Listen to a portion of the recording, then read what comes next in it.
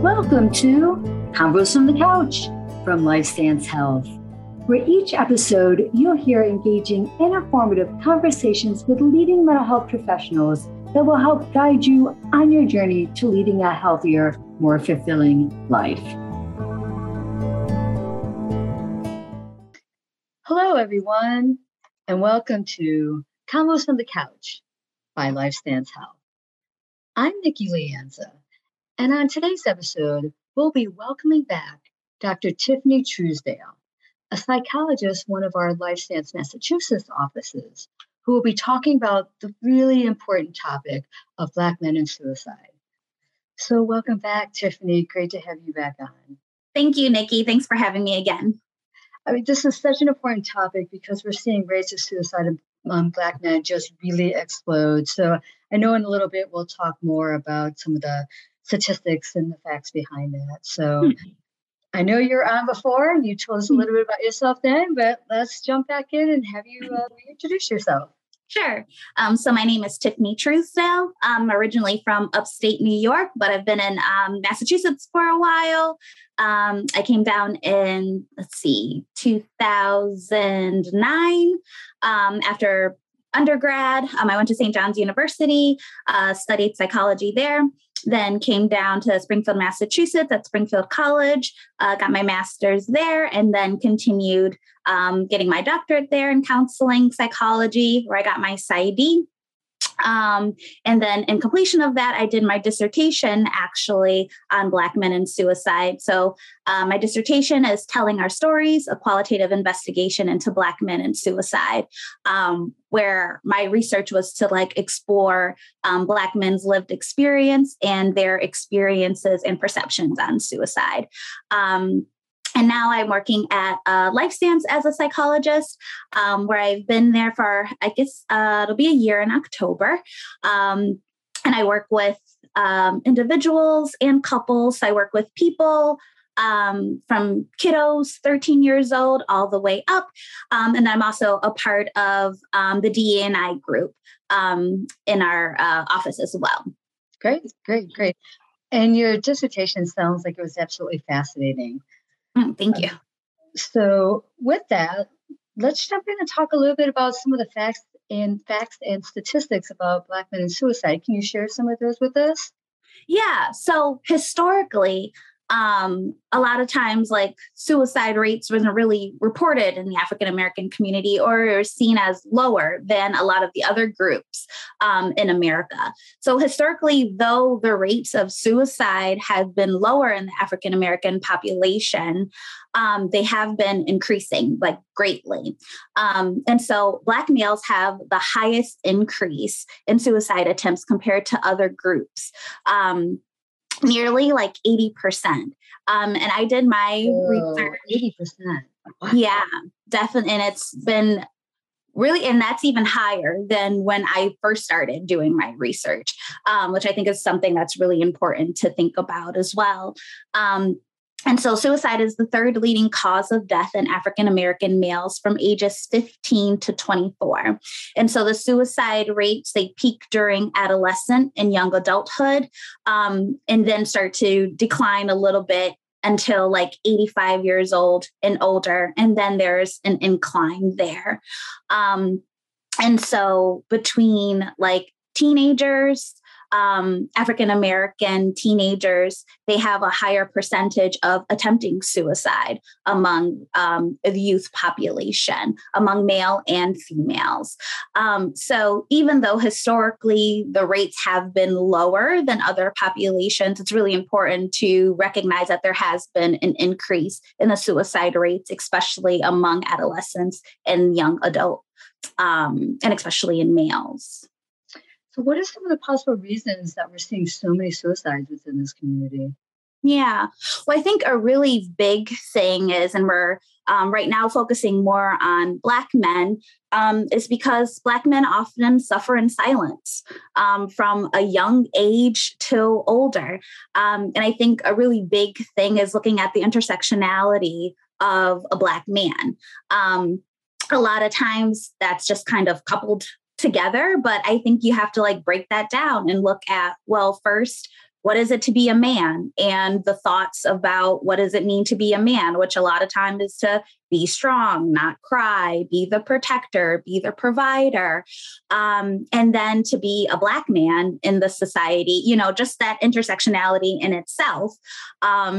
It's huge. And I think a lot of times it is complicated by like the interactive effects of like race, violence, economic deprivation, and just those things that are involved in that. So there are some theories that when I was doing my research that came up that looked at like the urban stress hypothesis, which looks at economic deficits that assume that Black men are overburdened by racism, poverty, high unemployment rates, poor housing, poor parenting, inadequate education, and all of those things can result in suicide. Also, trying to fit into the American society or what that looks like, or the ideal of that and the pressures of that. So if there's all of those things that I just listed, a person's experiencing those things, that American dream is really hard to come by and to get to. And then there's just those outward things that we're seeing, like we're seeing Black men getting killed by the police at exponential numbers. If you're being seen as a victim or as you're being seen as a perpetrator of violence all the time and not being seen as a victim or a person who needs help or a person who are having all of these experiences, a lot of times it's like, all right, do people not care about me and my existence? Right. Right. And so holding all of those things on top of the, the other, responsibilities of being a man and providing, and then not necessarily feeling like you have a place to go to get help or to express these things. All of these things, is stressful for a Black man. And then that leads to depression and suicidality. And a lot of times it's just not talked about, nor do Black men feel like they're comfortable to talk about those things, because it's also not shown that it's okay for that to happen. Very true, very true. I think of that in the media and what that says, and that role, that protector role, to be tough, just how men in general also socialize, adding the layer on of being a Black male too. So definitely, that also plays into that. My gosh, you're making a very clear case of kind of what we're looking at here for Black men. Also, a stigma to suicide and mental health within the Black male community. Yeah, unfortunately, just like we spoke about before, there's just like a lot of mistrust within the medical field. And again, historically, if coming from slavery, racism, discrimination, prejudice, seeing all of these things, being a victim towards these things, it's really hard to trust the field or these people that are, committing these things towards them. And then just having conversations about it, again, just like the intersectionality of being a man, it's just like being able to have a space to be able to talk about these things. But unfortunately, that's not always provided. Like, being a woman, it's a lot of times encouraged to talk about our feelings and the things that we're going through. And that's not always encouraged for men. And then especially for Black men, because they're not seen as vulnerable or emotional. There's unfortunately the stereotypical image of them. And so it's super hard for them to open up and to talk about these things. And then there's already a stigma within the community, but even as people that we're trying to work through. So destigmatizing mental health and getting that help is super important, just for them to start to feel comfortable of like, okay, I'm not the only one who's dealing with this. There are others like me who are dealing with this, to have those conversations and then to get that support.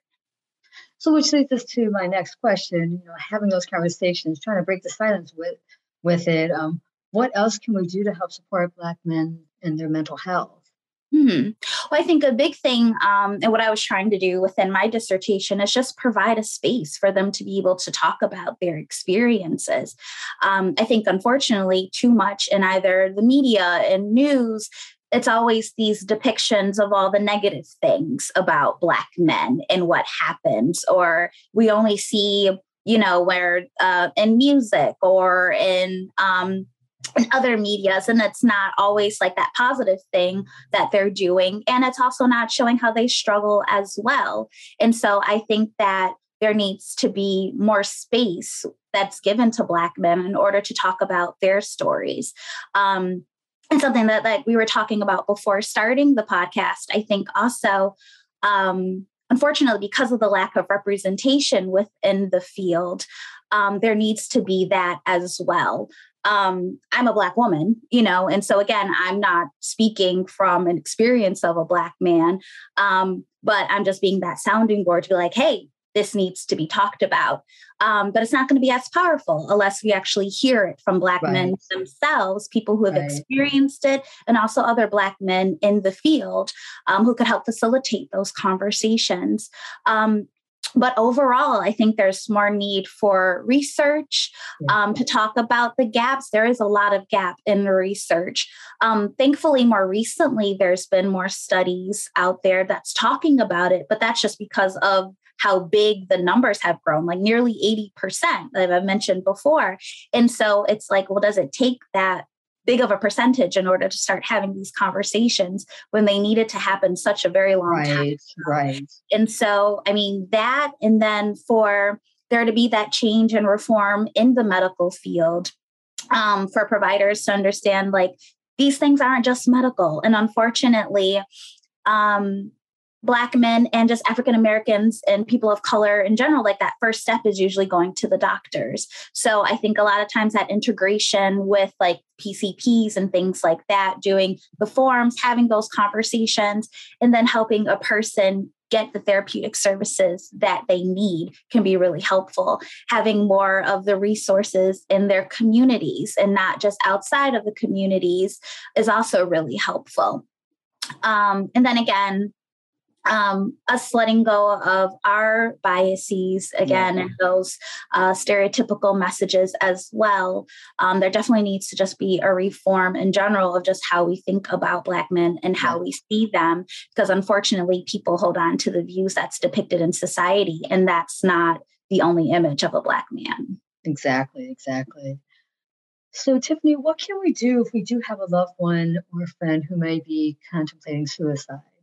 I think there's a lot of more resources out there, like the National Suicide Prevention Lifeline. So that's 1-800-273-TALK. So that's 8255.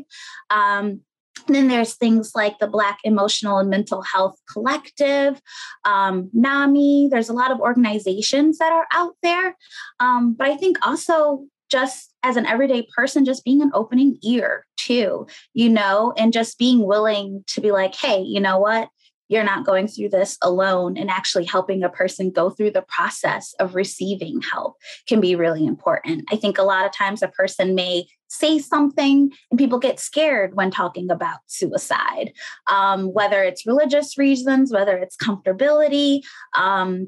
A lot of times there's the myth of if I talk to somebody about suicide, it's going to make them more suicidal. So it's also debunking that myth. If a person brings it up, they're already thinking about it. It's already out their mind, So really having those conversations and being like, you know what, let me help you through this, and actually helping to walk a person through those steps. Because unfortunately, that's not always talked about, or it's just like we listen to a person's story and we're not necessarily directing them to the care that they need. Let me add one other resource, brand new 988. It's the the new National Suicide Hotline, the quick 988. So that's something else to consider as well for another resource. Definitely. Any other takeaways you'd like to share?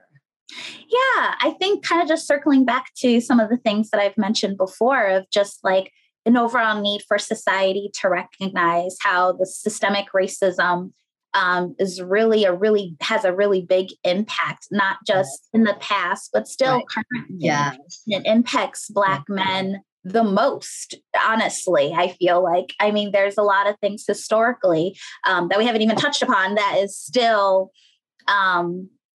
unfortunately, not providing a space for Black men to thrive the way that they deserve. So there definitely needs to be a reform just in our system in general. And then in the mental health field, just changing our approach and how we provide services.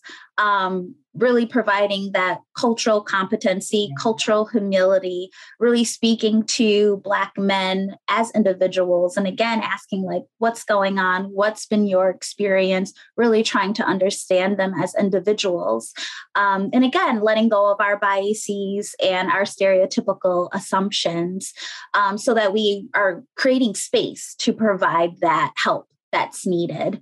And then I think destigmatizing receiving help, being able to provide more resources so that the more these things are talked about, the more these resources are available, the more likely it's going to destigmatize people receiving help and even just having these conversations about mental health and suicide in general.